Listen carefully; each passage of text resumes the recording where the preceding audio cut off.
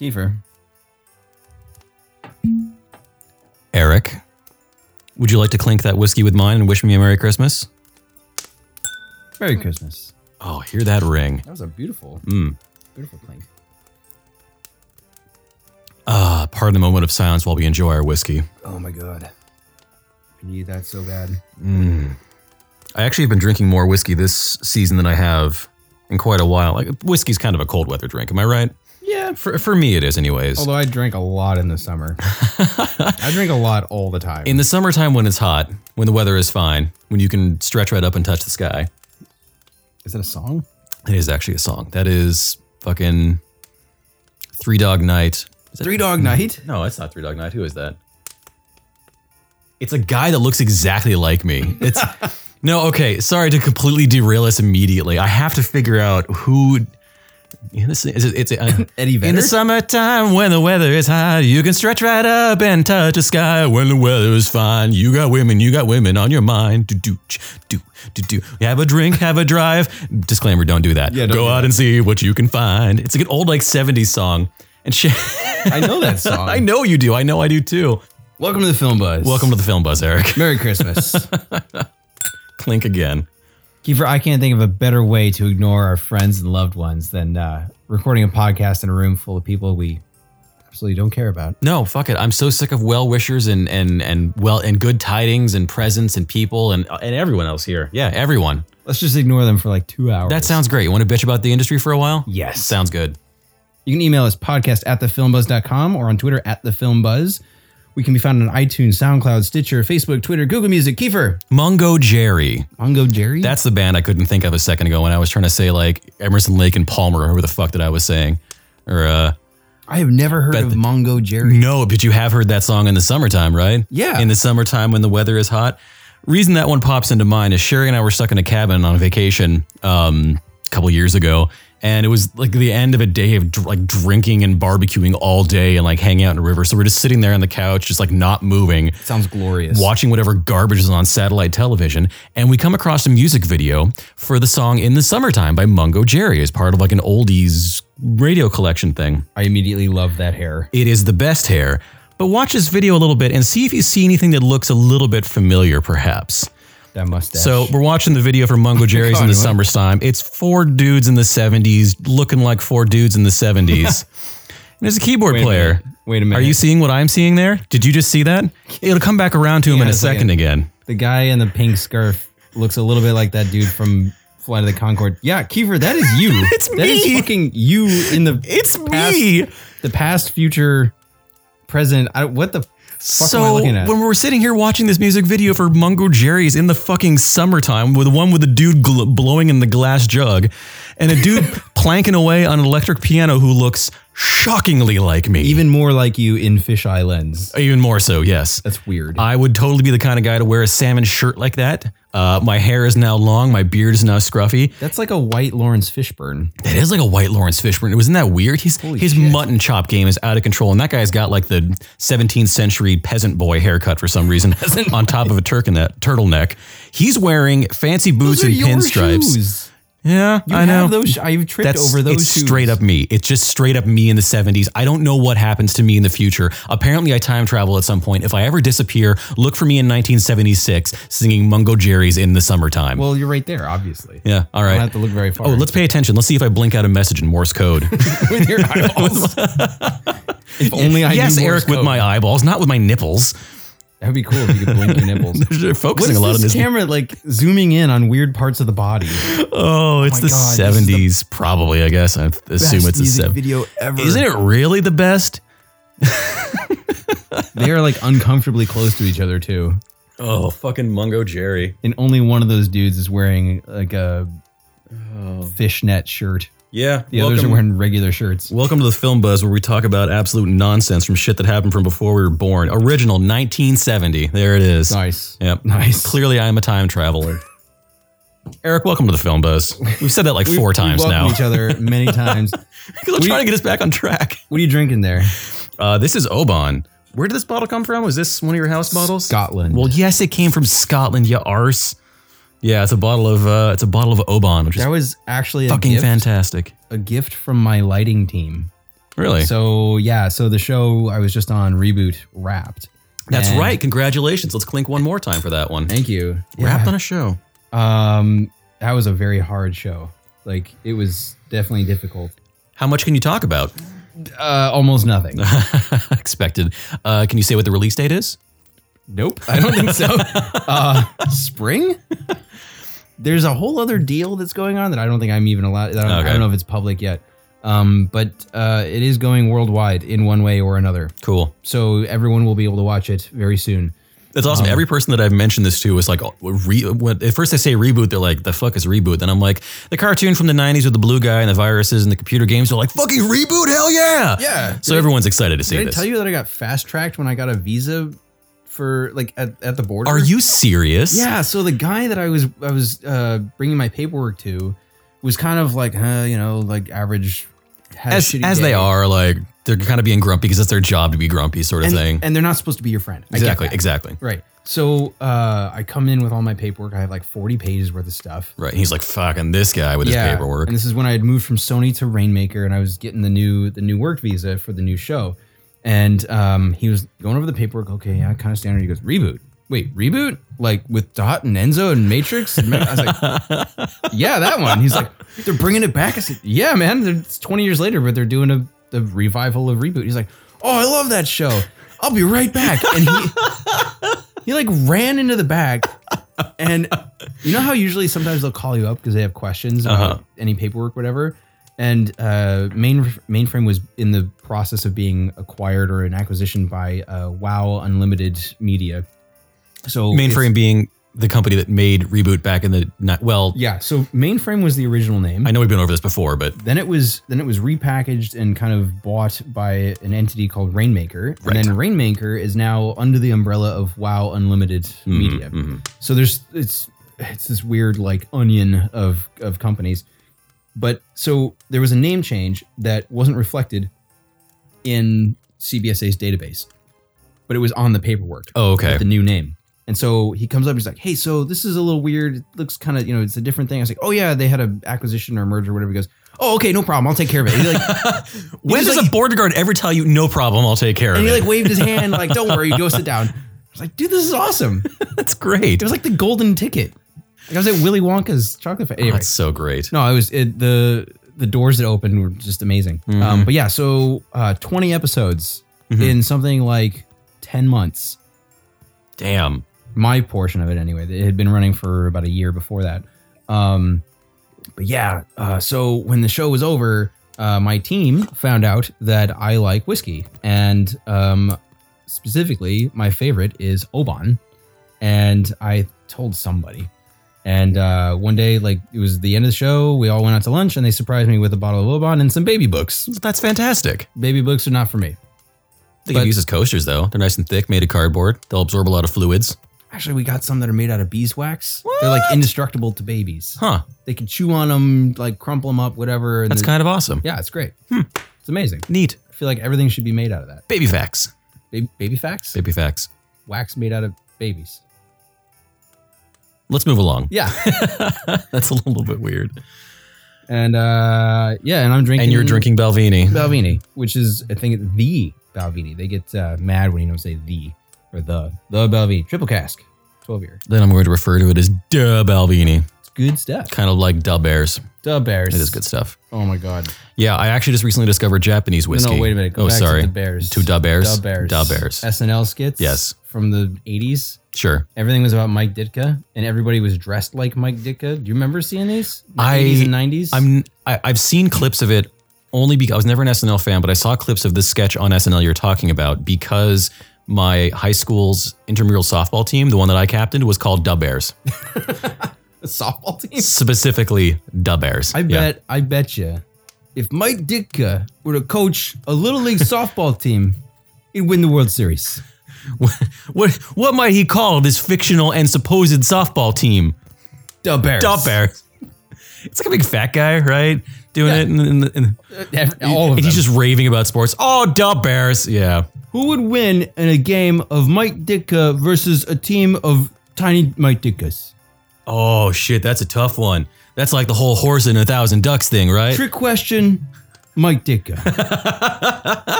And they're always grilling something. But this is completely Chicago, like to Is a it T. is it a whole series of skits? Oh yeah, there's a bunch of them.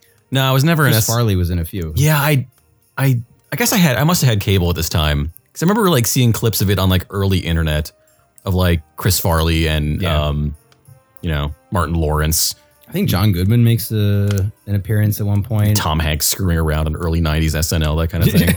Yeah, Martin Lawrence, and actually Martin Lawrence made me think of Steve Martin too, who I loved fucking seeing. Oh, Steve Martin. My favorite. Dan Aykroyd with the Bass-O-Matic.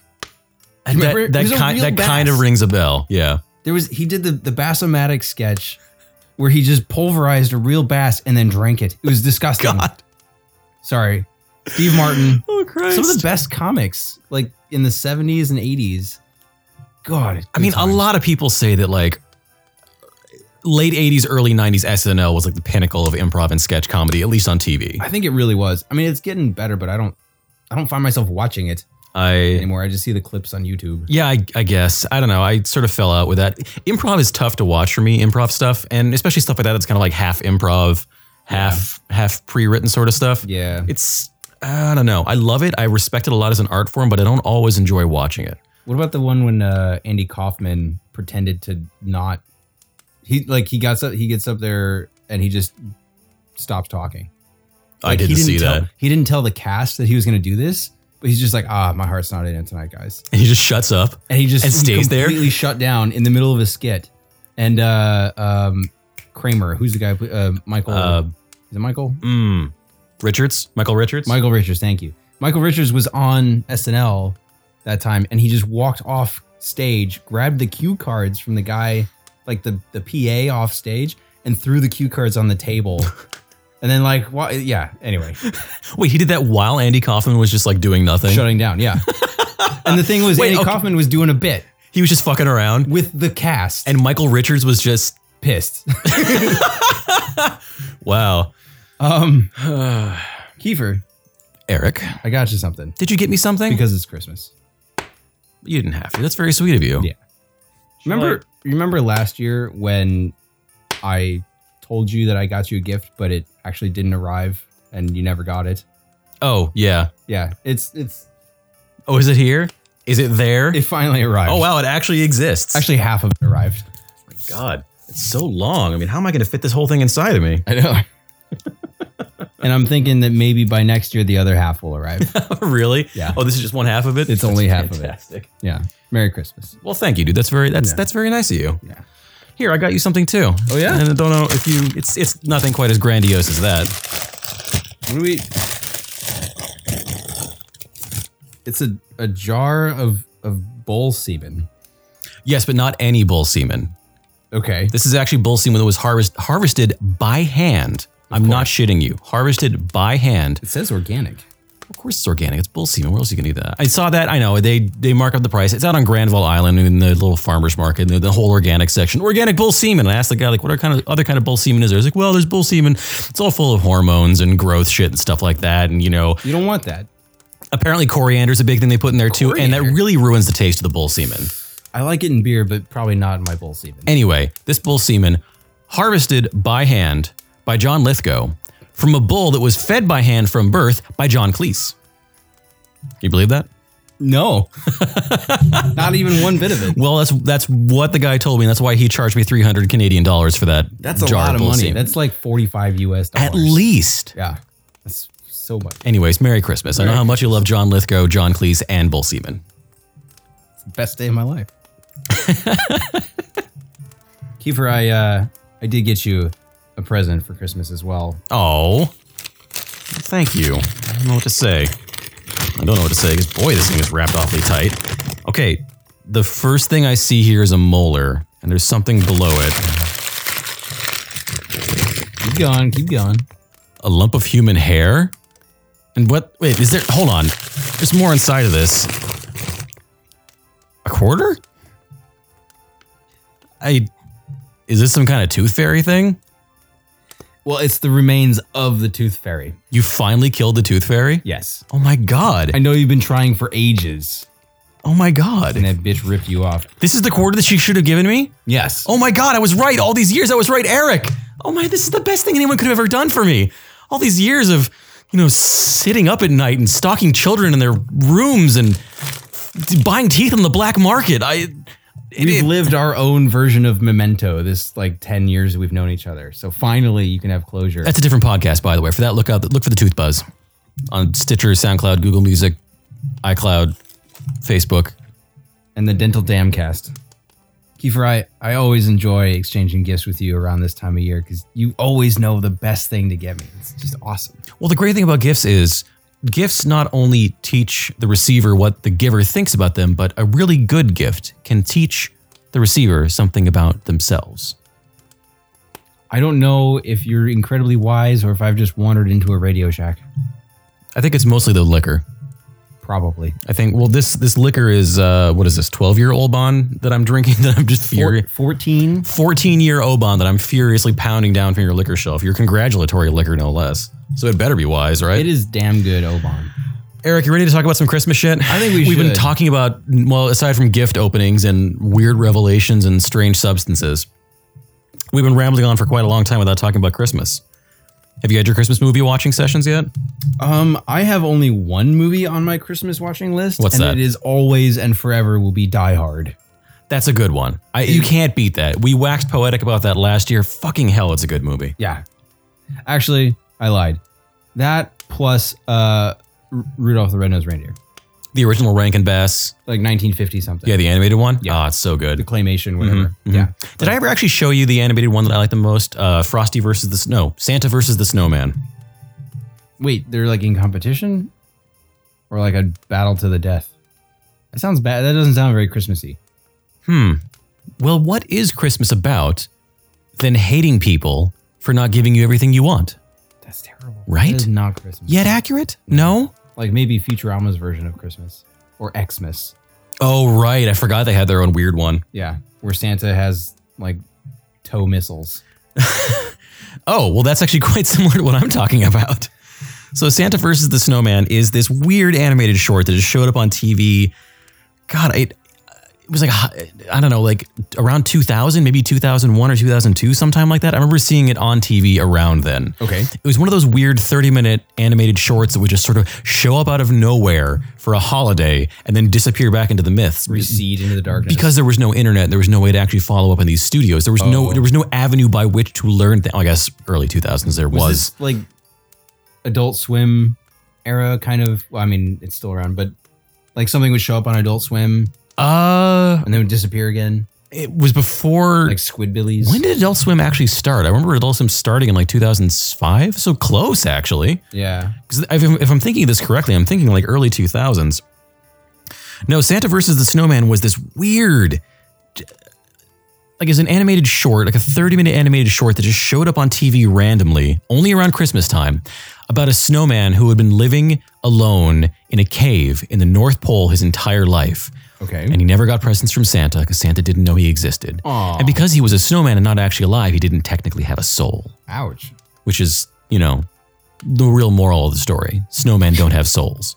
Until you put a hat on them. Yes, that's very true. And then they have souls and a hunger for blood. I knew a guy in junior high who drew cartoons of murderous snowmen. Snowmen with big old meat cleavers and spears, and they were very angry, and they had fangs. It was some really fucked up shit. Yeah. This isn't quite that level. I mean, here's an example of some of the graphics you can expect out of Santa versus the Snowman. That's like a car insurance commercial level CG. Right, nowadays. But back in the day, from whatever company it was that actually produced this thing, it was quite impressive. All of a sudden... Geico. Yeah, probably Geico. Oh my God, it was fucking made by Steve Odekirk and produced by O Entertainment. Steve Odekirk? Yeah, Steve Odekirk. Oh my God. Yeah. You know who Steve Odekirk is? Yeah, he does all the Thumb movies. He does all the Thumb movies, yes. Thumb Wars and God Thumb. And actually, he did Kung Pao Enter the Fist, too, that ridiculous spoof on action movies. That's fantastic. I'm so glad you know that. Did you ever see God Thumb? Oh. Having seen Godfather, you now have to watch God Thumb. The thumb puppet adaptation of The Godfather? Yeah. Which ones did I see? Where the Thumb Corleone has Thumb a taste Corleone. for kittens. Let's get some kittens. And he's always petting a kitten and then like licking his lips. But is he petting it with his face because he's a thumb? No, okay. They have hands, but they're like these Okay. little. You should watch it, Kiefer. It's fucked up in a whole new Anyway, level. so Steve Odekirk also did a short in 2002, right before he started doing Jimmy Neutron, called Santa versus the Snowman, where a mute snowman gets angry at Santa for not delivering him presents on Christmas. Okay, I was never gonna watch this, but then when you told me it was Steve Odekirk, now I'm definitely gonna watch. I didn't even this. know it was Steve Odekirk till this absolute second. No, but that name carries weight. Like, Yeah. I'm gonna watch this. No, now. any kid who had some fun time in the 90s knows Steve Odekirk. Fucking Jimmy Neutron? Come on, dude. I didn't see that one. You never saw Jimmy Neutron? No. Oh, it was good. It was goofy. It was actually made by, I want to say DNA Steve Entertainment. Well, yeah, it was Steve Odekirk. He was the director, producer, whatever. It's made by a company in Dallas, as I recall, actually. There's a lot of those guys when I was working there still hanging around. From like Real Effects. Yeah, when I was at Real Effects. Yeah. Oh, I did Barnyard too in 2006. That's unfortunate. It sounds familiar. And also Cowboys and Aliens. I saw that one. Wait, the one with Harrison Ford? He did that? Yeah, and wait. Steve Odekirk Yeah, Steve Odekirk. What did he do on it? directed? I don't know if he directed it. He might have been. He was on based set. on this on a screen story. The latter two, the screenplay. Oh no, he wrote the original story. Sorry, yeah, he wrote the original story that was then adapted into a script. That's kind of awesome. Yeah, kind of makes me not still want to see that movie because it looks dumb as fuck. It is kind of dumb as fuck. Have you seen it? I did. In the theater. I paid money for it. That is one of those movies I think I would have to see in the theater. It was entertaining enough. So imagine the Wild West, right? That just so happens to Do you mean the Wiki Wiki Wild Wild West? not that Wild West. Oh, wait. Not the Will Smith Wild West. Oh, What movie was that? Was it just Wild it was Wild Wild West? Wild Wild West, yeah. Not a great movie. Not Will Smith's best. So what, you talking about the actual Wild West? But they did get him to do a dance number at the end, just like Men in Black. Sell them CDs, kids. Imagine the Wild West, but also throw aliens into it. Like, if we were to encounter an alien species today, we would have a very specific or a very certain predictable reaction, right, to that kind of technology. Yes? I get. I don't know about predictable, but yes, sure. But I mean, like, I guess we have a concept of like technology beyond ours. Like, Yes. we see cell phones, we could understand hyperphones. We see virtual reality, we could understand like crazier shit, right? Yeah, Okay. like a sure. holodeck All right. or something. I see what you're saying. yeah. Yes. So we would be a little bit more able to digest futuristic technology. Mm-hmm. Cowboys from the, early 1800s, how would they react? Mm-hmm. Right? That's kind of that's the baseline for cowboys and aliens. Is it really just to be cowboys looking at spaceships and going like, hell in tarnation is that? Oh no, they actually like blow shit up. Well, Like- yeah. Like Daniel Craig gets one of their weapons and starts killing things. Awesome. Like it's kind of yeah. And Harrison Ford is there, but he's Does it cross the Robot Jocks threshold? what is the robot jocks? Remember that terrible action movie I told you about, Robot Jocks from like the 80s? Where That I still haven't watched. Where the USSR is fighting against the American allied powers in giant robot. You don't really need to watch Robot Jocks. I'm just I feel like I do. okay. Well, anyway, no, it is I, Christmas break, and we are planning on having a bad movie night When soon. are we gonna watch The Room? We might watch The Room because Sherry hasn't seen it yet. Neither is Janae. Did you know Ooh. just recently, I think like in the last 2 days or 3 days or something like that, it was announced that The Room is getting a nationwide theater release. Seriously, I think it's in the US, maybe worldwide, but a wide theater release or re-release of The Room. now is this in response to The Disaster Artist by James Yes. Franco? Absolutely. That's interesting. It's the only reason I could think of. I mean, on the one hand, I feel weird about going to see a movie to give money to a terrible filmmaker. Let's back up because Sure. we criticized ourselves for this recently. The Room by Tommy Wiseau came out when? Ooh, good question. It's fairly recent. The Room, 2003, drama/dramedy. Okay. Arguably the worst movie ever made. Good Lord.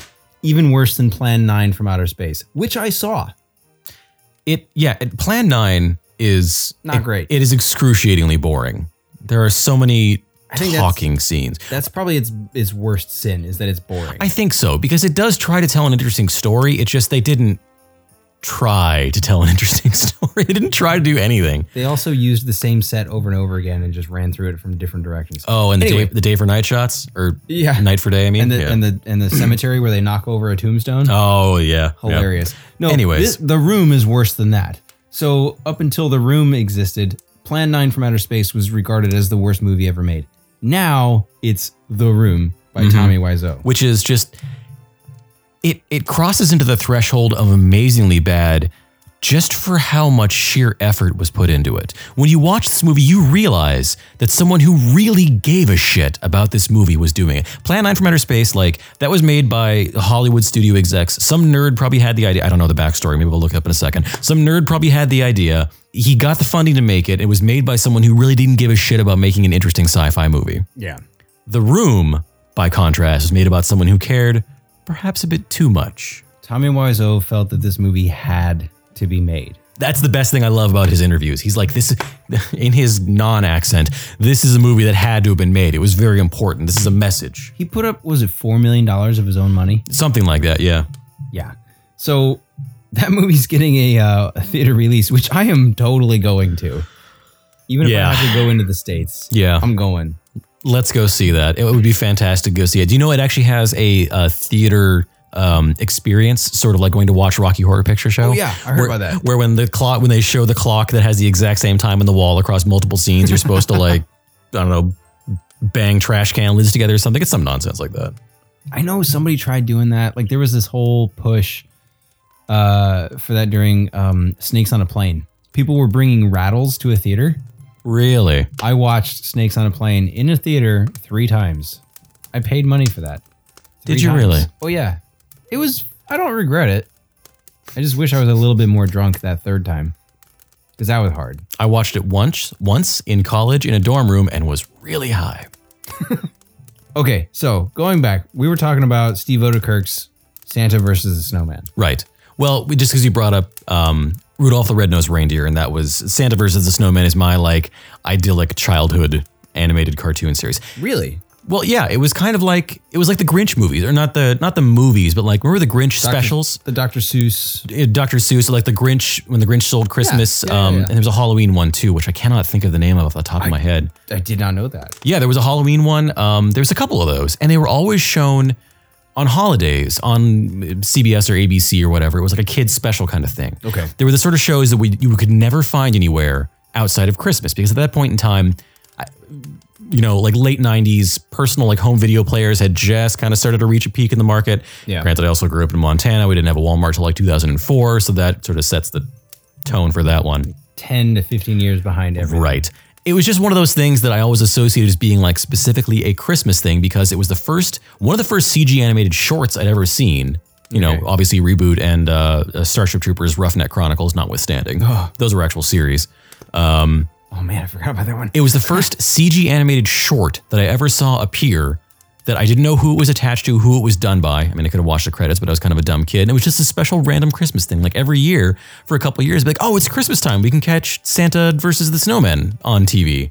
So it's just a little Christmas memory. I'm surprised I've never heard of this before. It's I'm gonna have to adorable. watch it. It's probably quite shit. To be fair. I mean, Jimmy Neutron gets a pass because it was kind of quirky and dumb, and it's worth seeing just to see where CG animation actually really kind of got its roots in. Okay. And seeing what can be done with no budget and no technology and a whole lot of gumption. What other Christmas movies or holiday movies would you say are kind of in your top, let's say top 5? Well, I just had my favorite Christmas movie sort of reinforced this year. Mm-hmm. Sherry and I sat down to watch a Christmas movie earlier this week when we were wrapping up Christmas presents. And we had an option of a few things that were available between like Netflix and my iTunes collection. So we flipped a coin. Heads was going to be Die Hard. Ha. Tails was going to be Love Actually. Oh, And we flipped Love Actually. no. And I forgot how much I absolutely fucking love that movie. Really? I love that movie. Really? I saw it for the first time when I was like, I don't know, in my 20s. It must have been because it came out in 2003. Eric. We can't be friends. It's got Rowan Atkinson. But we can't be friends. It's got Bill Nighy. No, we can't be It's got friends Hugh anymore. Grant. No, get out of my house. Love Actually, seriously? Love Actually, it's got fucking Alan Rickman and Keira Knightley with like the shapeliest butt in the jeans. And what's his name from The Walking Dead is in it. Who's in it? Andrew Lincoln, Oh fuck! who plays Rick Grimes on Holy Walking Dead. shit! I knew he looked so much younger. He was, but he's I mean, the dude yeah, with- 15 years, but they must age him up a little bit for Walking Dead. well, he grows a beard and they throw mud and blood on him. Like a huge wiry white beard too. Yeah. Oh my god! I didn't even put together that was Yeah, Andrew Lincoln. He's the dude that Fucking stands Rick. outside Keira Knightley's door after she's already married and professes his love with cue cards or whatever. Yes. That movie is a whole bunch of shitty people. Not all shitty people. Half of them are shitty people. Well, some of them are shitty people. Alan Rickman's character is this shitty person. He's a compromised man who does something shitty. Yes. Andrew Lincoln is also a shitty person. Yeah. But could you ever imagine yourself being in that sort of situation? Andrew Lincoln's situation is that his best friend is getting married to a woman that he is absolutely head over heels in love with, and he just can't reconcile. Yeah, and he should fucking deal with it. He does. He does deal with it. Well, he stuffs it down and he tries to ignore it, and he gets through days as best he can. He goes to their wedding and keeps a smile on his face. And it's only when Keira Knightley, comes banging on his door trying to figure out why he won't be friends with her that the truth finally comes out. It's when she watches their wedding video, and it's nothing but footage of her. Have you never? He shot it. Yeah, right. He yeah. shot the video, and he's spending the whole night filming her. It's actually a very sweet scene. Like, well, I love the fact that of the stories in Love Actually. So for those who've never seen the movie, Love Actually, 2003 British movie starring Colin Firth, Keira Knightley, Liam Neeson, Alan Rickman, Bill Nighy, Rowan fucking Atkinson, who plays the best damn character, who I love watching do his thing. and Bilbo. No, Frodo. And Martin Freeman, yeah. Frodo. Yes. It's an anthologic type story where they actually show the tale of like 8 different characters, 8 different main storylines happening at the same time to a group of people who I believe know each other loosely, about them trying to find love or losing love or dealing with life around Christmas. It's this whole swath of different stories, basically exploring love from a whole bunch of different angles. And I kind of love the fact that not every story has a happy ending, and not every story shows characters being perfect. Okay, that is fair. There's one story that's actually kind of tough to watch, and it's a woman, I don't remember if I know her, is that maybe Emma Thompson? I don't know her name. She's the redhead who works for a design firm, who is madly, desperately head over heels in love with one of the drafting guys or whatever, who this tall, swanky looking European guy who's beautiful. I would let him have me. And her boss, Alan Rickman, notices and says, "Are you going to do anything about that situation this year?" And she's all like, "I don't know." So you see her flirting with him, you see her conversing with him, and then it comes out that she has a brother who is mentally handicapped, who has some awful form of dementia. The way that it's sort of explained, they don't go into a whole lot of detail, but it sounds like his mind started to decline and then their parents passed away. So she's the only person left taking care of this person that she knew and loved, and who is now mostly gone about 90% of the time. Okay. And spoiler alert for Love Actually in 2003, when the movie ends, the end of their little section of scenes is she finally gets him back to her apartment and her brother calls. As he does, he's constantly pestering her on the phone. And she kind of backs away from sleeping with this guy because she feels her responsibility to her brother is too great. I do remember that. And I don't like it because it's bullshit. He was a very understanding guy. He could have made it work. She could have made it work, but instead she chose to just go with her family. That's not admirable. I think she was an idiot. Okay. But it's told very well, and sometimes good stories don't have happy endings. I do remember that part very briefly. It wasn't Emma Thompson, but Emma Thompson was married to To Alan Rickman, of course. Yeah. I can't remember her name. I will say though, probably my favorite character in, like, if I could say the one saving grace from that movie for me is Bill Nighy. Oh, Bill Nighy as the aging rock star, trying to save like some semblance of a career or whatever by doing his holiday album. Yeah. And he says he's gonna do, like, if his Christmas album hits #1 in the charts, he'll do his next performance totally naked. Naked on BBC One, yeah. Yeah, and so there he is, like he does it, and he's just nude with a guitar. I love that. And the thing is, it totally fits.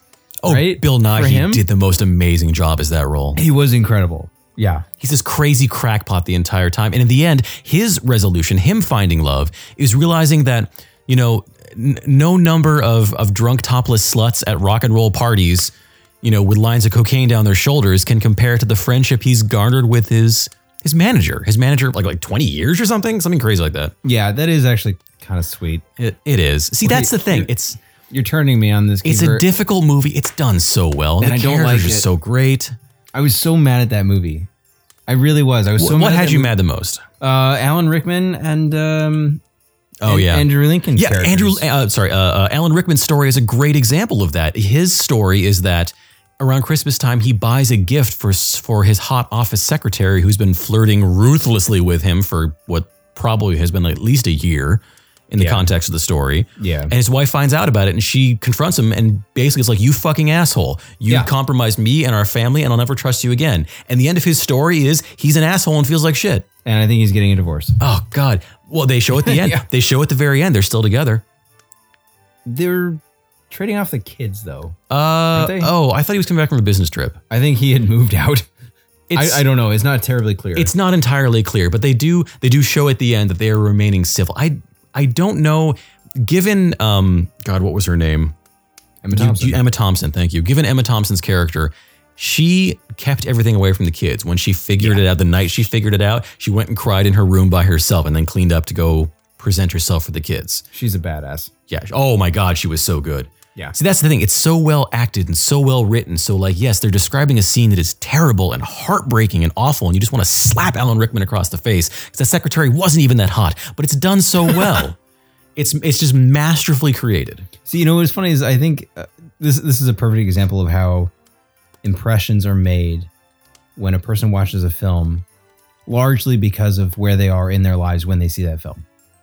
That's a good point, actually. Yeah. When I saw Love Actually, pretty sure, I was going through an awful breakup. Yeah. And so the people that were really shitty are the only ones I remember from that movie. Yeah, that will do it. That and the kid who learned how to play drums and Liam Neeson's the dad. Oh, right. Yeah. Whatever. That was kind of sweet. Yeah, that was. And Hugh Grant was kind of cool as prime minister. Mm-hmm. But other than that, even though his story was not much more than him flirting with his cute secretary. And telling off Billy Bob Thornton as a great president of the United States, by the way. I don't know if he'd be that great, but no. He did a really good job. He did a really good job. He did a really good job of being an asshole. Yeah, we don't need a Reagan repeat. I'm saying he did a very good job of portraying a person who was drunk with power. Yeah, and hitting on secretaries. And even though their confrontation scene at the press junket made probably not a whole lot of sense and wouldn't have gone down that way necessarily. It wouldn't have made any sense to anyone on the other side of the story. Like if you hadn't seen the backstory of it. Yeah. Right? It wouldn't have made any, yeah. It was totally just for fluff, but it's so pretty. Yeah. Yeah. Anyway. No, okay. So you're kind of winning me over. It's got some merits to it. Yeah. All right. Still does not beat Die Hard in my mind. Die Hard's a pretty fucking good movie. Yeah. You watched it again this year yet? Not yet, but it is coming with me to the party tomorrow. Perfect. And I'm gonna make everybody watch it. Awesome. Yeah. That's what's Can I propose a moratorium on Home Alone 1 at least? Because we have watched in between having Home Alone on the iPad of the guy who works next to me at work. Oh God. Who sits in the desk next to me just within my eye shot. You're telling me that people around you are watching that movie? Oh yeah. Like a lot? Well, because it's Christmas. The guy who sits next to me watched it. Okay. And then a couple of days later, Sherry and I were at home. I think this might have been the same night as Love Actually. It may have come afterwards. Yes. We were still wrapping gifts and we sat down to we put on Home Alone. Okay. And watching that movie again in the modern era and actually sitting there and watching it while I'm wrapping gifts, especially after seeing Love Actually, especially after seeing that movie. Mm-hmm. And then watching a movie where the whole shtick is that a kid puts his hands on his face and screams a bunch. He has 4 or 5 shots where he just stops and goes right into the camera. You know what's really and that's funny all he does. I was looking at IMDb and there's one page. Yeah, there it is. There's a so one of my IMDb is pages for another show that I wanted to talk. But yeah, that's like the quintessential Christmas it's movie. quinessential. Quinessential? No, I don't think that's right. that's not right. No, sure. Moratorium on Home Alone. Totally fine. Okay. I actually Home Alone 2, Lost in New York. Okay. Home Alone 3, get that no. shit out of here. absolutely Get not. that shit out of here. No, garbage. It's like going from What's karate. next? The next karate? You were going to go there too. Wow, we are like one brain. Homie, high five. Oh, yeah. So there was Karate Kid, and then Karate Kid 2, and then like forever later, Karate Kid 3 with Hilary Swank. Not a bad movie, but not a Karate Kid movie. I saw it in the theaters. When did that come out? It It was must like have been. 15 years later. It was crazy. Was late. it? Okay, wait, hold on, because that must have been like early 90s. And then hold yes, on, Karate Kid yes. 3, 1989. What? Really? Wait, no, but I'm sorry, Karate Kid Part 3 still had Ralph Macchio. Oh, Ralph I must be. Macchio. Oh Yeah. no, I'm thinking the next Karate. The Kid. next Karate. I'm sorry, I got that backwards. No, I the was next thinking- Karate Kid. I said 3. I guess it's number 4. I guess so. And then there was Karate Kid later with Jackie Chan and Will Smith's kid. It wasn't. Jaden it wasn't. Smith? Was it Jaden Smith? Yeah, I think so. Does he have a younger son? 'Cause I feel like, I guess that came out a while ago, so that must have been Jaden Yeah. Smith. Yeah. I did not see that when I heard it was terrible. Next Karate Kid was 1994. It wasn't actually that much longer because Karate Kid 3 was in 1989 and Next Karate Kid was in 1994. So what about Karate Kid 1 though? That is a good question. That must have been 1 earlier. and 4. So that was like 1994. Karate Kid was 1984, so 10 years. Okay, so I'm Yeah. not. That's not I'm terrible. too crazy. I saw it in the theaters. You've seen it more recently? Probably yeah. I mean, define recently. More recently than 1994? Yes, I saw it within the last 15 years. Give me your download on that one. Okay, so my take on the next Karate Kid. What? I don't actually remember how or when I saw it, but I do remember I saw it after Karate Kid 1 and 2. I don't remember Okay. if I had seen 3 by then. I don't know either. Michael Ironside as the Already off to a good start. playing the asshole coach, teacher, whatever. Yes. Oh, I remember that now, yeah. Did not seem very believable to me. I actually had just seen around the same time frame. I had just seen Top Gun, Uh-huh. which also had Michael Ironside in it, and thought he was way better in that. I didn't find it very believable. I thought the boy love interest, whatever, in the next Karate Kid was just Oh, annoying. I remember nothing about it. I do remember her final fight scene. I think she throws sand in the face of the guy to beat him or something like that. This guy, Chris Chris Conrad. was the love and yeah. Anyway, He's a real hunk of man. totally forgettable. Not my favorite. Hilary Swank has done some awesome stuff since then, so I don't want to hold her to this. I'm sure she hopes everyone forgets that it exists. But Same with Pat Morita. I saw him, Pat Maria, on a ESPN 3 Vegas blackjack tournament or something. It was like Celebrity Blackjack. Wait. No, Celebrity Texas Hold'em, and he was drunk as shit, like bloodshot eyes. He did not speak for like an hour and a half. The only thing he would do is like he would hand signal that he was gonna hit or whatever, or like throw some chips down. He died not too long after that, I Oh my think. God. But yeah, it was like Celebrity Texas Hold'em or something, and everyone at the table was talking, and he was just sitting there drunk as fuck. And I was like, "Oh, sensei." That is unfortunate. Yeah, no, it was great though. It was like 3 a.m, ESPN 8, the Ocho, Oh. which doesn't exist. Well, I'll just think about Hilary Swank instead and all of her future success in Beverly Hills 90210, I guess. Really? What She was was- that one where she like beat the shit out of people? Not this movie. I was going to say. No, she like hits. I think she used a shoe. Like She hit a guy? yeah, she hit a guy. I don't know. I'm going back to $1 Million Baby. yeah, that one. That's right. Which I never actually saw. Do you see that one? no. No. We should move on. Moving on. I heard it was good though. Actually, I did too. I heard it was really good. Clint Eastwood, right? Yeah, he directed, right?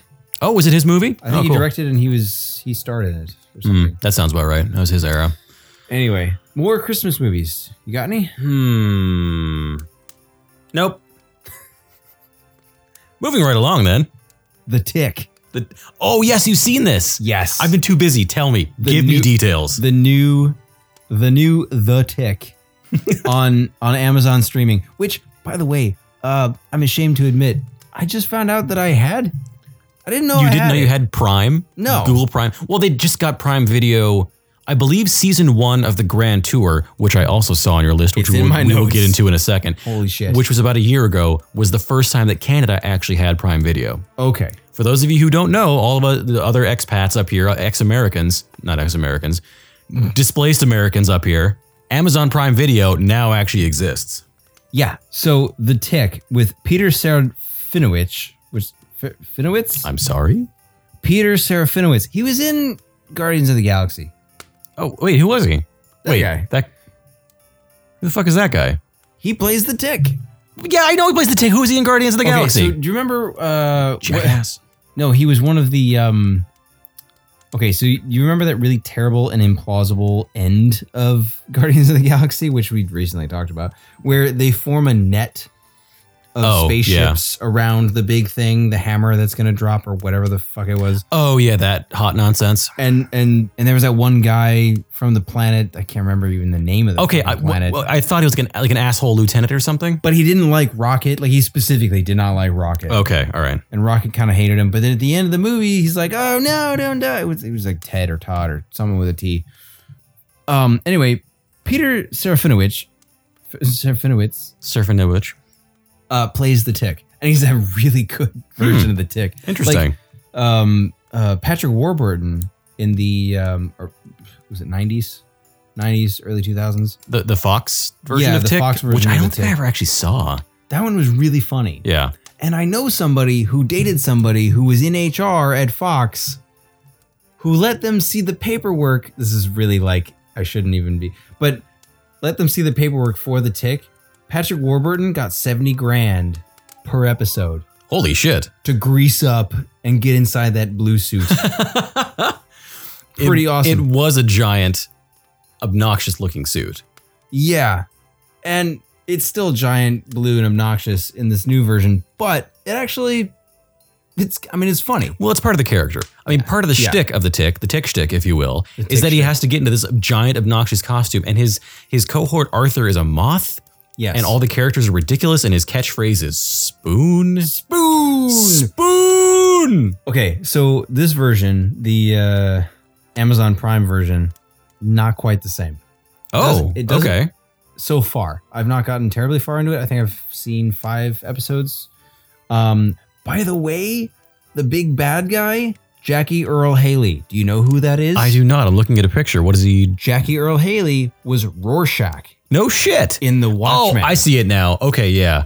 Now I see him. He plays the Terror, and he does a fucking amazing job. Oh my God, he's such a weirdly intense guy. I want to be this man. Watchmen, when he's thrown in jail, you don't seem to understand. I'm not locked in here with you. You're locked in here with me. It's the best line. And he breaks a guy's arm. It's fucking amazing. My God, and his scene at the end, his death scene. Kill me! Far better than Arnold Schwarzenegger. Fuck! Kill me! Kill me now! Do it now! Yeah. Far better than Arnold Schwarzenegger in Predator 1. Thank you. Predator 1.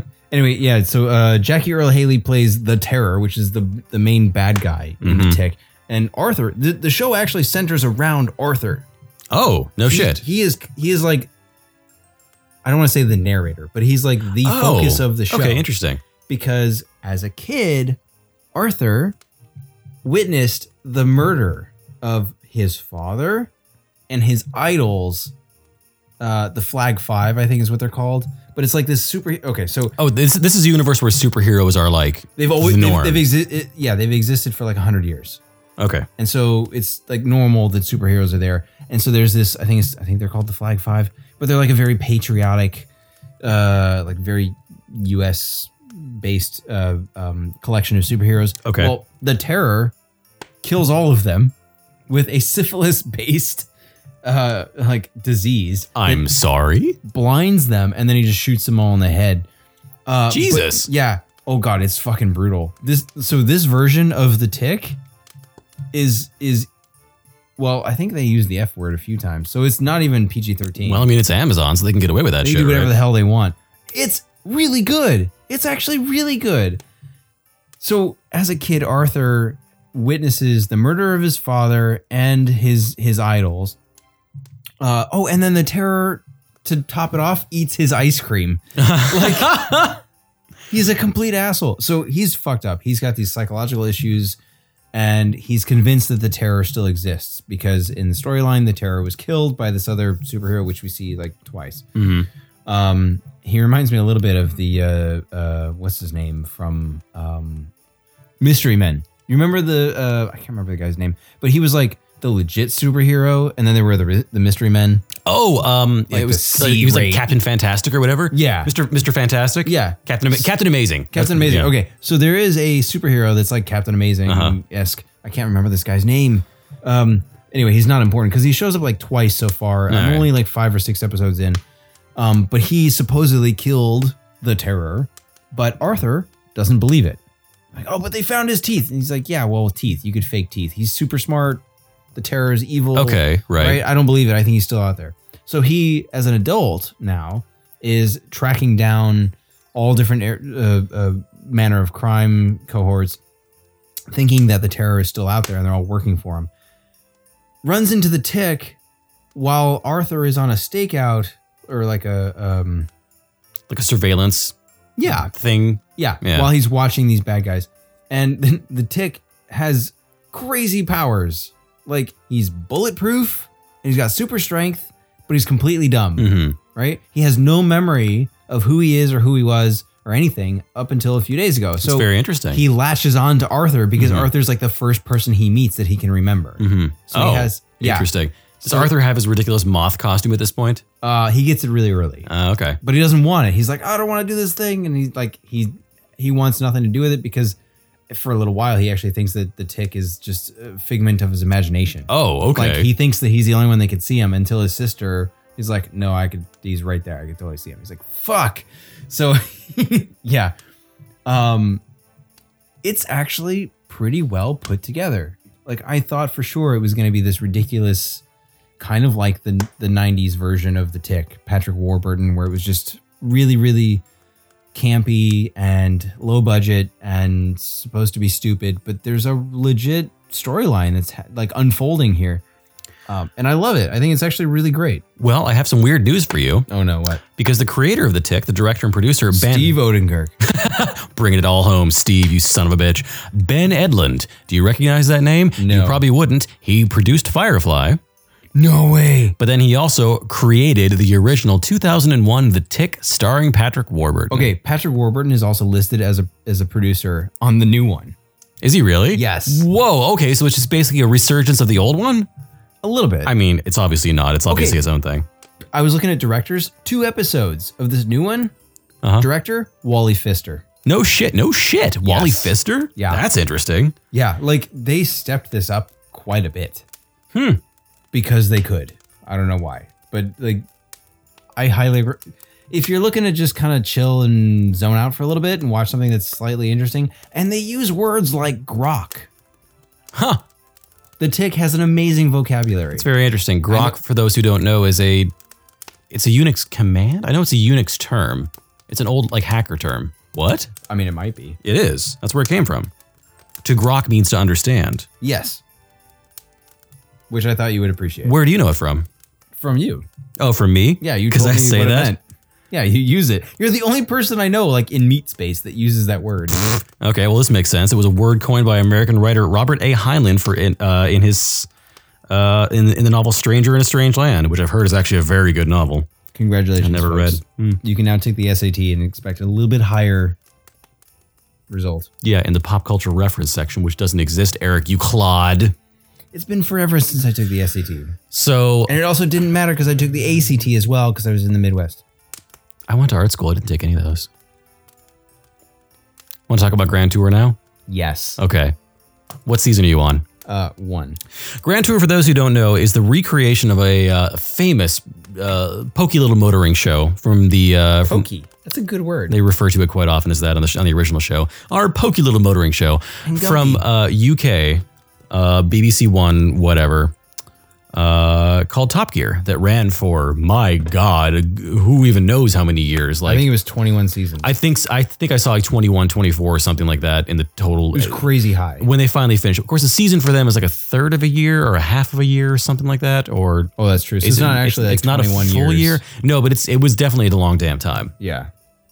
It was really good. Oh, run by Richard Hammond, James, what was James's last name? May. James May and Jeremy Clarkson. Jeremy Clarkson. And they're The three of them. their immortal driver, the Stig, The Stig. who changed their caged racing driver who never took off his helmet, but his actual identity as like famous racers was known throughout the series. Some say he doesn't have a liver, but can metabolize alcohol anyway. And if you looked inside of his shoes, you wouldn't find any toes, but you would find ears. All we know is he's called the Stig. Yes, that Stig. So there's Grand Tour. Well, let me back up a little bit. So Jeremy Clarkson punched a guy. You want to get straight into ripping on Clarkson for being an asshole? No, well, yes and no. So this is a tough thing for me because apparently, after a very long day of filming, the crew was promised dinner. What they got at something like 11:30 at night was a half-eaten old veggie and cheese tray and I think what they called chips, maybe like French fries. Uh-huh. So he got like almost nothing for a meal, which if you are an actor or any kind of, somebody in the film industry and you are part of a union, you fucking deserve a proper meal. I mean, yes, if you're working insanely long hours, it should be assumed you're going to get fed something passable. Yes. So understandably, he was angry. Do I think he should have punched the guy? No, Probably not. definitely not. Exercise a tiny bit more discretion. Apparently, he got into words with the producer of that episode and he ended up hitting him. And then he got fired for it. So I don't think that he should be rewarded for punching a person. However, I do understand why he was angry. If I were to put all that aside, I love the show Top Gear and I love the Grand Tour. Do you? Yes. It's a pretty faithful recreation. The first episode. Have you seen it? Yes. Yes, I have. I've seen the first like 4 or 5 episodes of the first season. Okay. I'm kind of in the same boat. What I love is the very first episode starts with Jeremy Clarkson being dismissed from the BBC building. Like he hands over his key card. Oh, right. And he's fired. And then he gets on a plane and goes to Los Angeles, Yeah. where he starts up the Grand Tour. Now, I don't think at all it's a coincidence that Top Gear, TG, and Grand Tour, GT, Didn't right? even put that together. Yeah, so they like flip or transpose, right? Anyone who knows cars knows about Top Gear. This is one of those shows that existed since 2002, and it's got presence in every corner of the globe. No one doesn't know about the show. Yeah. And if you don't know about the show, Shit. Yeah, you're right. you should watch it. Definitely watch the original Top Gear, and I would highly recommend Grand Tour. Which last I checked, part of Top Gear was still available on American Netflix, to my knowledge. There is some on Canadian Netflix, Cool. but not as much. Probably my favorite episode is when they episode of Top Gear is when they have to make an ambulance. Oh my God. For the NHS, National Health Service or whatever. Yeah. It's just a complete shit show. It's amazing. It's my favorite episode. And that's what they do in that show. They just have all kinds of they are a car show where they discuss cars, they talk about new cars, they talk about old cars, and then they blow some shit up. and then they just go fucking crazy. They do shit where they have to like build an ambulance or make an electric car or try to get a car and trailer to go over a ramp and hit a target in the middle of a field. So the Grand Tour, they do less about actual car reviews and more about radical nonsense bullshit. Which I can't blame them for. To be honest, it must be fun just to be able to do nonsense like that. It's got to be amazing. And I bet you anything, Amazon gave them like an almost unlimited budget. Oh, I would have to say yes. One of my favorite things, though, the new incarnation of this show, the Grand Tour, they set up a mobile tent where they go from city to city and sometimes country to country. They spent 2 episodes in Whitby. Do you know where Whitby is? I have not a fucking clue. It's northern England. Oh, this is where one of the guys is from, right? They're all from North England. Okay. All right. That makes sense. And they spend 2 episodes in Whitby, which I've been to. They have amazing fish and chips. Also, Bram Stoker is buried there. Oh, Is that all there is to say about Whitby? So the town has people dressed up like Dracula and vampires all the fucking time. That's a pretty weird thing. Fish and chips and Dracula. That sounds like a very typical kitschy Northern England, as far as I understand it, from Hot Fuzz and the other Cornetto trilogy movies type of thing to go on. Anyway, it's definitely entertaining. I think they like another episode just dropped recently. Like I got a little update on my phone. There's cool. like one more season or something available now. I'm gonna go binge to watch the shit out of that show. And I'm the kind of guy that I kind of know jack shit about cars. Like I don't know much of anything. I could probably say that everything that I know about cars has come from that show, which probably to my dad and grandfather's chagrin, who were both mechanics. Ooh. I didn't recall any of that stuff. That's a tough one to swallow. That's the thing. It's a very well-made show. And yes, Jeremy Clarkson does have a history of kind of being a yob, as they might put it. And their stuff can be a little bit campy and strange, but it's a very well-made show. And they give such a great dialogue about the subject matter. It almost doesn't matter what the subject matter is. No, absolutely Even not. for someone who doesn't love cars, their adventure episodes when they go to Vietnam and drive a motorbike across Vietnam, that shit's amazing. Didn't one of them break a collarbone in that episode? Oh yeah, someone was horribly injured. I think it was Jeremy Clarkson. Yeah. Oh my, Not to be confused with the episode where he broke his back driving through a brick wall did he do that? with a lorry. Oh, I saw that and they showed the X-ray in the show. He's like, it was like a small minor fracture. He's like, yes, I actually broke my spine doing this. Yeah. I mean, it's awesome. They do all kinds of ridiculous challenges and skits and bits, and some of it's campy and just for fun, but some of it like actually feels fairly genuine as far as like what they're experiencing. To put it this way, my wife has a very high standard of show and film that she enjoys. She loves Top Gear and now the Grand Tour. Mm-hmm. So it's really a show for everyone. Doesn't matter if you like cars at all or not. Mm-hmm.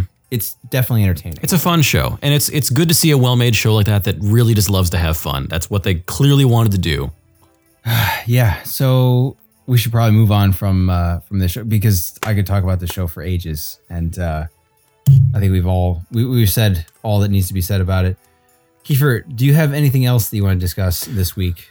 Well, I think we would be reticent in our duties if we didn't at least talk about Star Wars. Yeah, I kind of haven't seen it yet. I kind of haven't either. So we're both going to not talk about it? Oh, shit. Well, I mean, it broke box office records. It broke all sorts of records. My God, like no one expected this movie to perform quite as well as it did. Well, I mean, there was one article that I read a little while ago where somebody had predicted a number, like an opening box office number so high, someone else had to step in and go, actually, there aren't enough theaters on the planet to make that possible. There's only a certain number of theaters a movie can physically open in, guys. Unless they raise the prices to this astronomical amount, that it was something like $3 billion.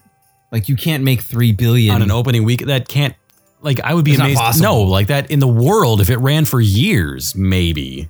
But yeah, so anyway, Star Wars: The Last Jedi. Spoilers, not to be found in this episode because neither of us have seen it. We will, though, however, do our due diligence, I'm sure, very soon. If nothing else, I'm now friends with enough VES members. I should be getting a copy of that for free at some point for VES screeners. Plebeians. You're an asshole. I do kind of miss getting screeners. If you're listening and you have the power to send screeners, please let us know. We will totally watch them and then talk about them. Mm-hmm. Anyway, so Kiefer, you have some details about the opening box office numbers. Yeah? I mean, all I know is it made $270 million its opening weekend domestic. Oh, And in its first week, I want to say it pulled down somewhere in the neighborhood of 300 million foreign. God. That is an obscene amount of money. And That that is. also beats the first movie. It was not expected to beat the first movie. The first of the new series, Force Awakens. Okay. Another shit title movie. It was not expected to beat Force Awakens, which I want to say opened to like 255, 260, something like that. We can This find one this opened out. to $270 million opening weekend. God. And then 300 million either opening weekend or first week for foreign. That is incredible. That is a numbers. stupid amount of money. Wow. That's like the GDP of some small like European nations. I mean, it's not surprising because Disney did go out of their way to make sure this movie opened in as many theaters as possible. I did hear some shady We've shit. never really discussed that. This actually happened No. earlier this year. Yeah. We just kind of got off track on a variety of other things. Disney, we're watching you. Yeah, not showing good form, Disney. Disney throwing their weight around. Wasn't it something to do with even with small theaters, they were requiring that they show this film, the Last Jedi, for a specific amount of time, Mm-hmm. and 4 weeks minimum 4 weeks minimum. So they couldn't even show the film unless they showed it for 4 weeks in their largest theater. in their largest. Okay, so what happens when the theater has only 1 or 2 screens? Mm-hmm. They're forced to show that film solely, right? So theater owners are worried, the little guy, they're worried that they're not going to have revenue for those few weeks because Mhm. they're not going to show, like, the number of people that are going to come to see that film is going to dwindle.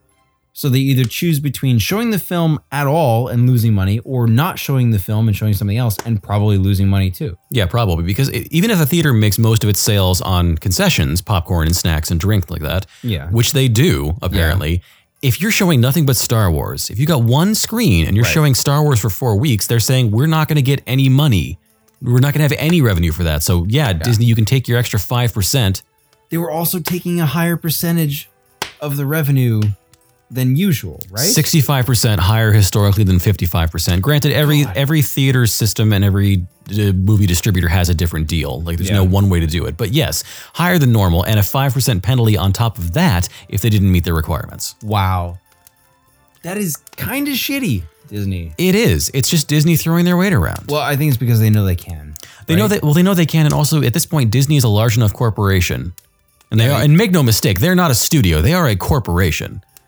They are a large enough corporation that there exists people solely within their infrastructure that do nothing but make money. I would be interested to see how many people they employ and compare that to like a national population. Oh, seriously? It's a lot. It's got to be huge. Yeah. I mean, we lived in Glendale. Well, you lived in Burbank. I lived in Glendale. There was enough Disney folk around there, as many Imagineers that were. So I met Imagineers at industry parties and house parties all the time. Yeah. They talk about massive cruise ship crews and like people working at remote facilities and stuff like that. I would love to go on a Disney cruise. Just saying. And this isn't the first time we've seen Disney throwing their weight around this year either. We never reported on this little gem that happened. I want to say it happened in July when the LA Times was actually blocked. I guess it couldn't have been July. It was pretty early. When the LA Times was blocked from screenings of Last Jedi. I do remember that. Mm-hmm. So what happened was the LA Times published an article which cast Disney in a very dictatorial light regarding the way they handle their management of the city of Anaheim, where Disney... The whole city? Well, because Disneyland or World? Land. Disneyland is in Anaheim. Thank you, Eric. I've been once. Oh, it's great. You should totally go. I'm a total sucker. The LA Times published an article that sort of exposed ways in which maybe Disney's relationship with the city of Anaheim is not as mutually beneficial as you might imagine. Okay. They cite things like the city of Anaheim building them a large parking garage, the Disney and Friends parking garage, which I believe is leased. The Disney leases from the city for $1 a year. What? $1 a year. Okay. And the money that the city could be making upon the taxation and the use of this parking facility would be massive. Could pay for all kinds of public works. That thing fills foundation. up every single day. Oh God, yes. Also, Disney tickets are not taxed. There's no entertainment tax. In most cities in California, any venue that sells tickets to people for the purpose of entertainment, music venues, I believe, art exhibits, stuff like that, theme parks, they pay a small fee, a small tax for every ticket sold. A couple bucks. How in the world did Disney muscle that deal? A lot of the current legislation comes back to the early 90s when Disney was building its second theme park, which I guess is California Adventure. Oh, yeah. That's considered a second theme park. I don't know when that was built. Oh, yeah. So they're right across from each other, but they're still part of the same thing. You can still buy a ticket for both at the same time. You can, but it's called a park hopper. Sure. Okay. All right. So anyway, yes. So a lot of the legislation that we're dealing with nowadays was sort of reinvigorated in the 1990s when Disney was like, all right, we want to build this expansion to build a more proper theme park with rides and the sort of stuff people go for, roller coasters and scary shit and House of Mirrors, things like that. You've never been, have you? I have been. I did the Tower of Terror. I did the fucking hurricane that goes 0 to 70 in 3.2 feet or whatever. whatever that thing was. I didn't do Flying Over California. Kessel Run and less than 12 parsecs. I didn't do the Flying Over California. I think it was down that day. Not great. I mean, it's okay. It seems but, neat. Yeah. And we didn't stick around for the World of Color, the big fireworks show afterwards, because at that point, pretty cool. At that point, we're all full of fry bread and booze, and we're like, let's just fuck out of here before traffic gets crazy. California Adventure is my favorite park because you could drink a beer and walk around with it wherever the fuck you want. It's awesome. I believe they also have wine tasting there.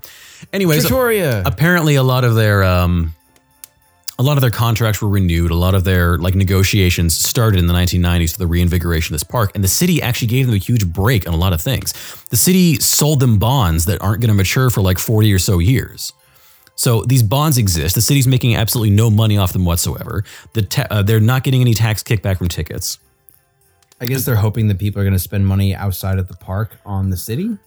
Yes, I'm sure that's a part of it. I'm sure, Disney also does go out of their way to work with a few agencies in the city. They do have their own nonprofit organization. And of course, the owners of the nonprofit organization, the ACA, which is run by Disney, have great things to say about it. Okay. The actual city planning council says if you look at the city, for the 3 blocks surrounding Disneyland, everything is hunky-dory. You get outside that, the city is starting to turn poor. Oh, no. There's a huge problem with city pensions not being funded for people who say for example ran trash trucks for 30 years and finally retired. Their pensions can't get properly funded. Wow. Police pensions, stuff like that. I believe Disney may have taken over the police force as well. Well, Disney has its own security and police force. Do you remember there was a riot in Anaheim 5 or so years ago? I do not. It was shut down immediately by Disney police. Oh, yeah. It was amazing.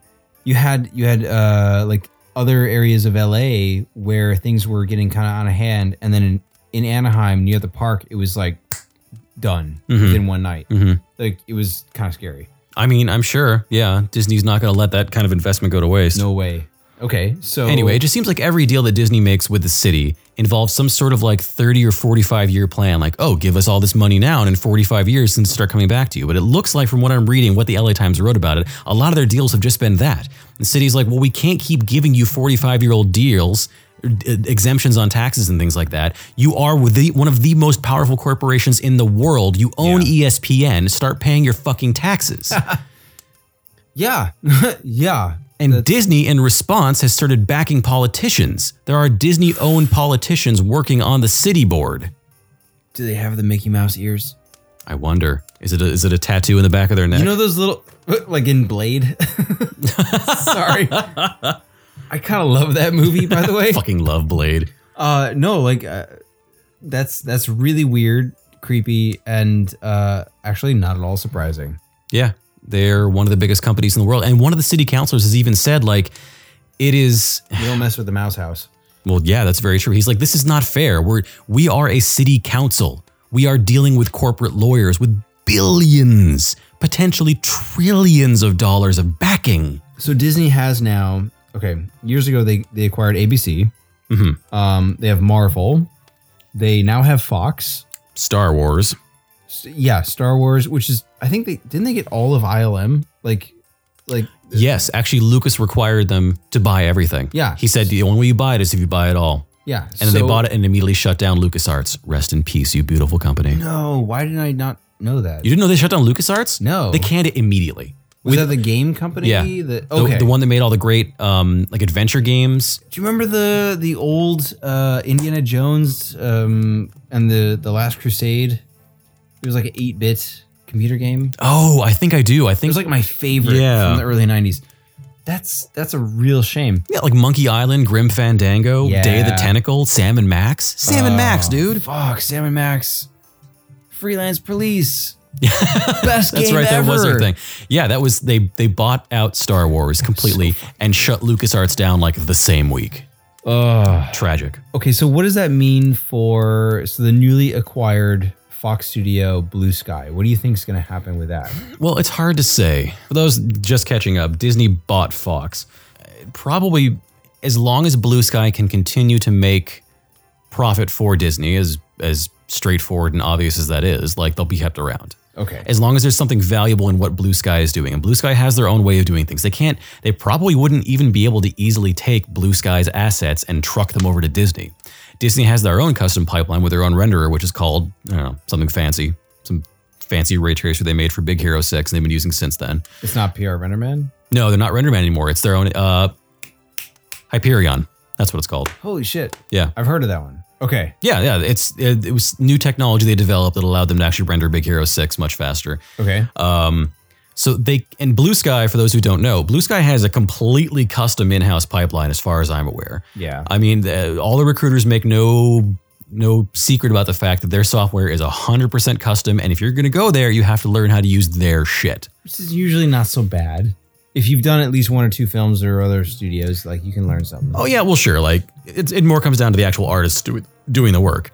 But what that means is that they can't just take the Ice Age characters out of Blue Sky and chuck them over to Disney and have Disney make those movies. Okay, true. Granted, how hard would it be to recreate a woolly mammoth and a saber-toothed tiger and a snow shader? You could spend, I don't know, a couple $100,000, maybe $1 million recreating, like look deving the characters as they were. Anyway, what would be a great indication of Blue Sky's longevity is where their box offices are looking right now. And wouldn't you know it, but they just came out with a movie this past weekend. I heard about that. Or not this past weekend or 2 ago, I don't remember. Ferdinand. The movie about the bull. Yeah. And that's all I know about it. Granted, I'm not a good gauge of that because I don't watch commercials or trailers. But I also haven't seen it anywhere. I will admit, having cut the cable a long time ago, my only access to advertising is the sides of buses. Yes. So I've not seen it there either, but I did hear that the Metascore or like the moviegoer reviews have been better for Ferdinand than The Last Jedi. Have they really? Yeah, like if you look on Rotten Tomatoes, Yeah. I think it's higher than The Last Jedi. That has certainly not been reflected in its box office numbers. Oh no. Well, I guess that makes sense, right? If you have something that's kind of good but not great, and you have like 1 billion people go see it, the box office is going to be amazing, right? If you have something fantastic, but hardly anyone goes to see it, you're not going to make a lot of money. I guess. Well, they certainly didn't either way. They opened to a tepid 19 million. Not great. For a budget of 111. Okay, that's really bad. Pretty bad. If the budget was something like 45, 50. Yeah, but they're not making movies like that. All their software is in-house. All their render farm is custom. So yeah, they can do amazing shit with their renderer, but it's just cheaper to make a movie using someone else's software. It just is, unless you've got a dev team like Pixar or Disney. It's just going to be cheaper to use Arnold. Wow, I got this totally weird. Ferdinand's tomatometer. Tomatometer? Tomatometer of critics is 71% and the audience score is 43. Ouch. Yeah, okay. So apparently it's a very pretty movie, probably with a good story and some nice things to say about it. But if the audience doesn't like it, that's where the rubber meets the road. And it really met the road and didn't go anywhere. Also, John Cena is a voice in this movie, I'm just finding out. Yeah, John Cena, the meme-ish wrestler, the big muscle-bound dude. I don't know much about it besides that. Is he the bull? I would hope so. Yeah, to compare, Last Jedi got 92% on the tomatometer. Audience score of 53%. Wow, really? That low? Yeah, we should really watch that movie. Yeah, I should get around to it at some point. That's very strange. All my friends who saw it had great things to say about it. Well, that's good. Well, anyways, it's impossible to say what's going to happen for Blue Sky. As far as I know, the deal is actually still pending investigation by the FCC or the FTC or the FDA. Probably not the FDA. It takes at least 6 months, I think. This for is something that big. Yes, this is a confirmation that Disney has accepted the deal. Like, right. Because they were negotiating early this year and Disney actually backed away from the table. They're like, all right, terms are no good. We don't want it. Really? Yeah, and they came back around and they... What does Disney actually get out of this deal? Aside from Spider-Man. And like no, the they don't series. get Spider-Man. No, that's Sony. Spider-Man belongs to Sony, yeah. Okay, but they do get the rest of the X-Men. They get all the X-Men. They get the Fantastic Four. They get Fox Searchlight. They get Blue Sky. They get all of Sony TV, I think, or did Sony TV stay by itself? I have no idea. I think Sony TV is staying by itself, and the director of Sony TV might be moving to Disney to work for TV there. For anyone that's not in this world, this industry, this lifestyle, everything gets its own rights, right? So you can have a radio program. You can sell the rights to a radio show. You could sell the rights to a TV show. You can sell the rights to a film, a feature film. You can sell the rights to a comic book. And they are all going to different people. Or they could. Right? So all of this content that Disney has now acquired under Fox, there's no telling what they have and what they don't have. Like it's going to take a team of lawyers to sift through. Well, it's just basically whatever Fox had, Disney now owns most of. Here we go. But how do we even know what that is anymore? Because it's so complex now. It's not that complex. The agreement encompasses this is what Disney has purchased. The agreement includes Fox's, this is an article from Deadline.com, I'm quoting, Fox's prolific film and television studios, FX and National Geographic cable networks, Fox's regional sports networks, its 39% stake in the UK satellite television provider Sky, Wow. its international cable networks, including Star India, and includes one of the most coveted film libraries in the game.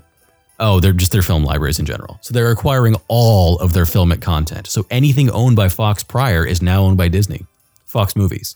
That's kind of huge. That's a lot. I think mostly because FX has Walker, Texas Ranger as part of its library. Which if you've not seen is a life-changing show. Mm-hmm. But yeah, to get back to your point about everyone owning different things, the reason why Sony can make movies about Spider-Man and Disney can make cartoon series about Spider-Man is because Disney retains the TV rights to Spider-Man while Sony has the film rights. It's such a mess. It is. Ugh. Okay. So now the great big bubble chart of who owns which slices of the Marvel universe has just gotten a lot less complicated. As I guess that's true.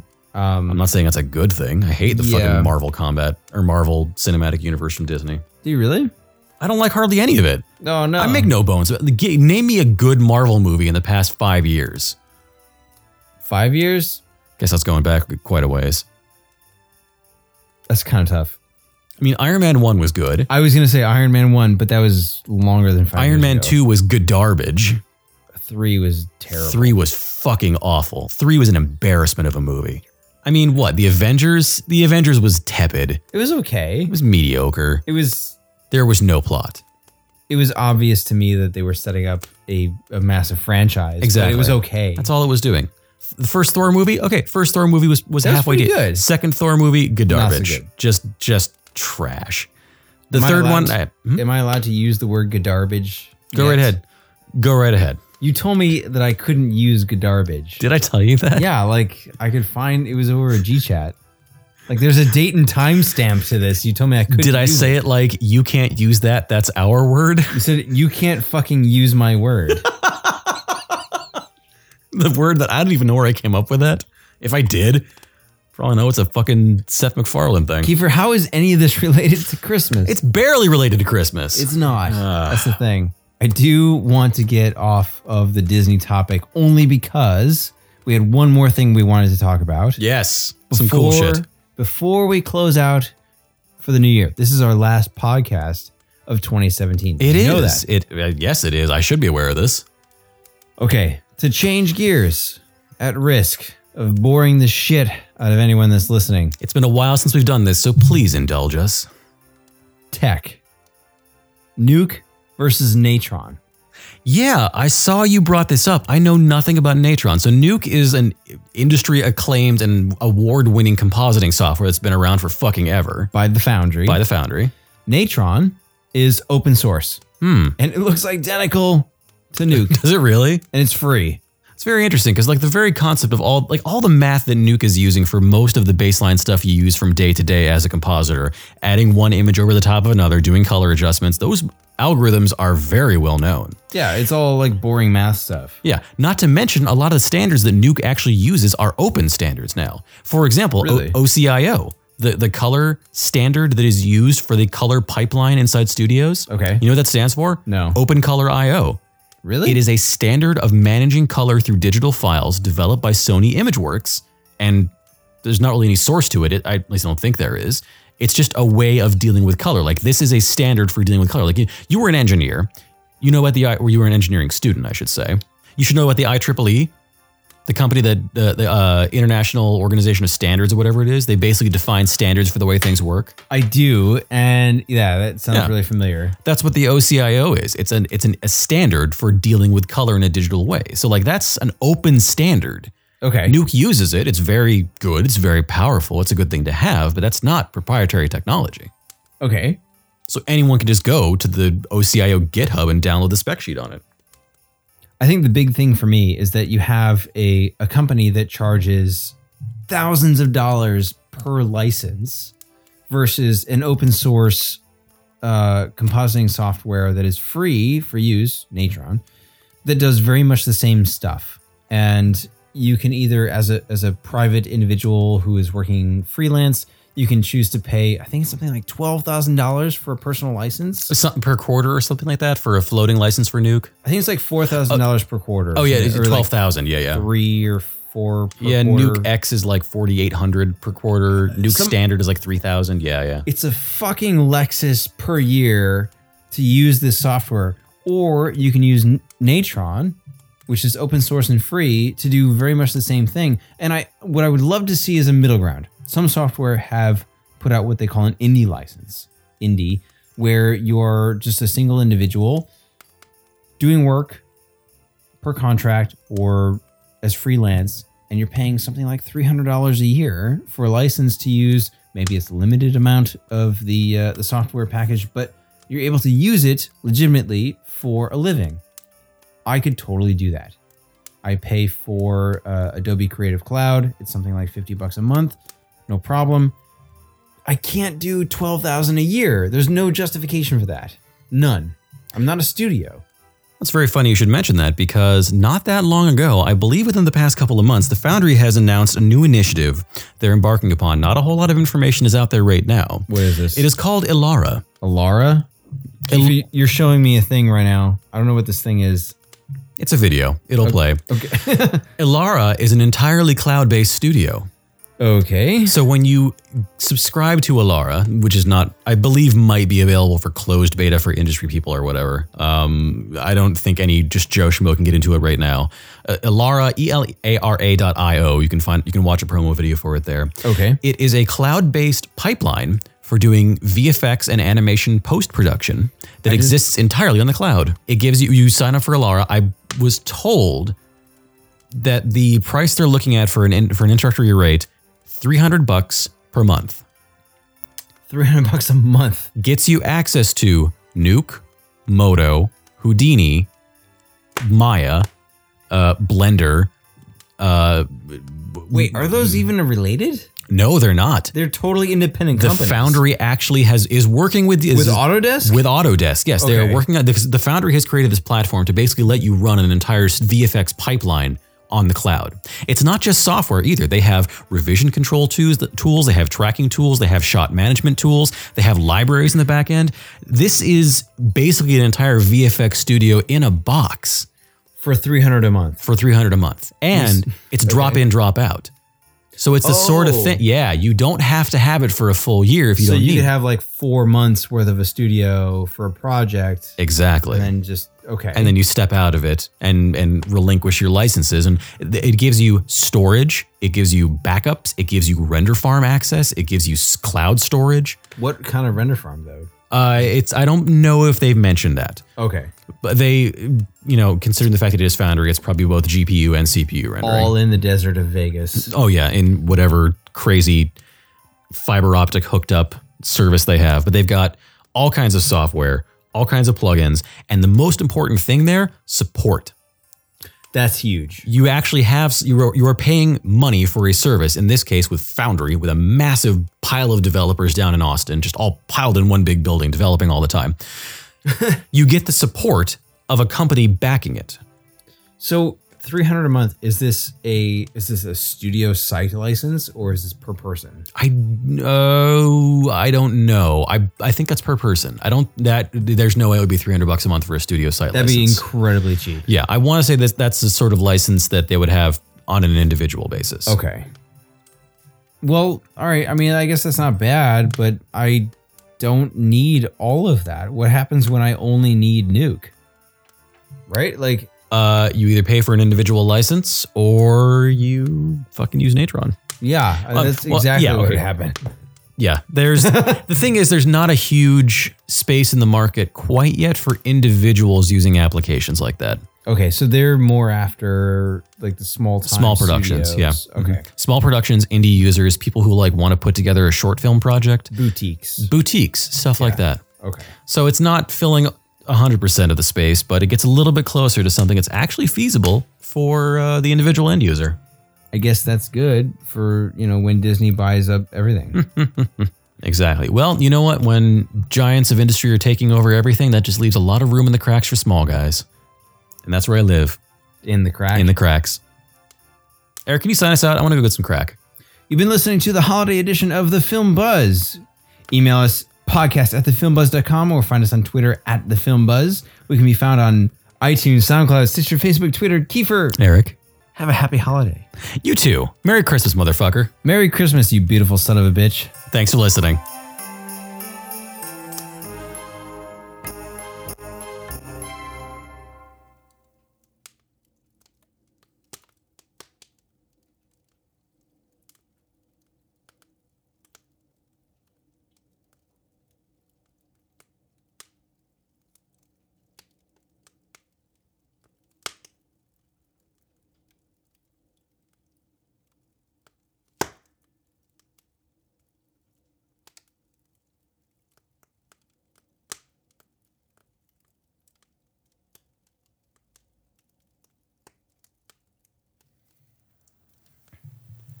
Kiefer, I do have a Christmas present here for you. Oh, that's very sweet of you, man. Thank you. I appreciate for this that. year. For this year? Yeah. As opposed to like what? As opposed to a Christmas gift for next year? It's so funny. Yeah, you're not getting one next year. Metal. It's kind of a weird shape. Is that a doorknob? Yes. Kind of like a doorknob. It's a magical doorknob. If you take it and put it on any surface, it immediately becomes a door Holy shit. to a whole other realm. Can I borrow your bathroom? That one has a doorknob on it. No. That ain't for the door. It's for me. I don't know how you knew this, Eric. My lifelong aspiration of becoming a door. You want to become a door. Yes. I mean, look at me. I'm a huge, grotesque monster. You're going to put the doorknob on yourself to become a door. Well, I was thinking more inside myself for the maximum potency to work. Like this doorknob should probably be going in my anus. So I gave you a doorknob that lets you travel to another dimension, and you're instead just going to shove it up your ass. Yeah. I got you something too, actually. So it's not much, but here you go. That's so sweet of you. Yeah. Thank you, Kiefer. It's there's a lot of paper here. This is like several things. Okay, so we got garlic and a little vial of water and a wooden stake. Thanks. Yes, for Christmas I got your death, you undead bastard! Oh!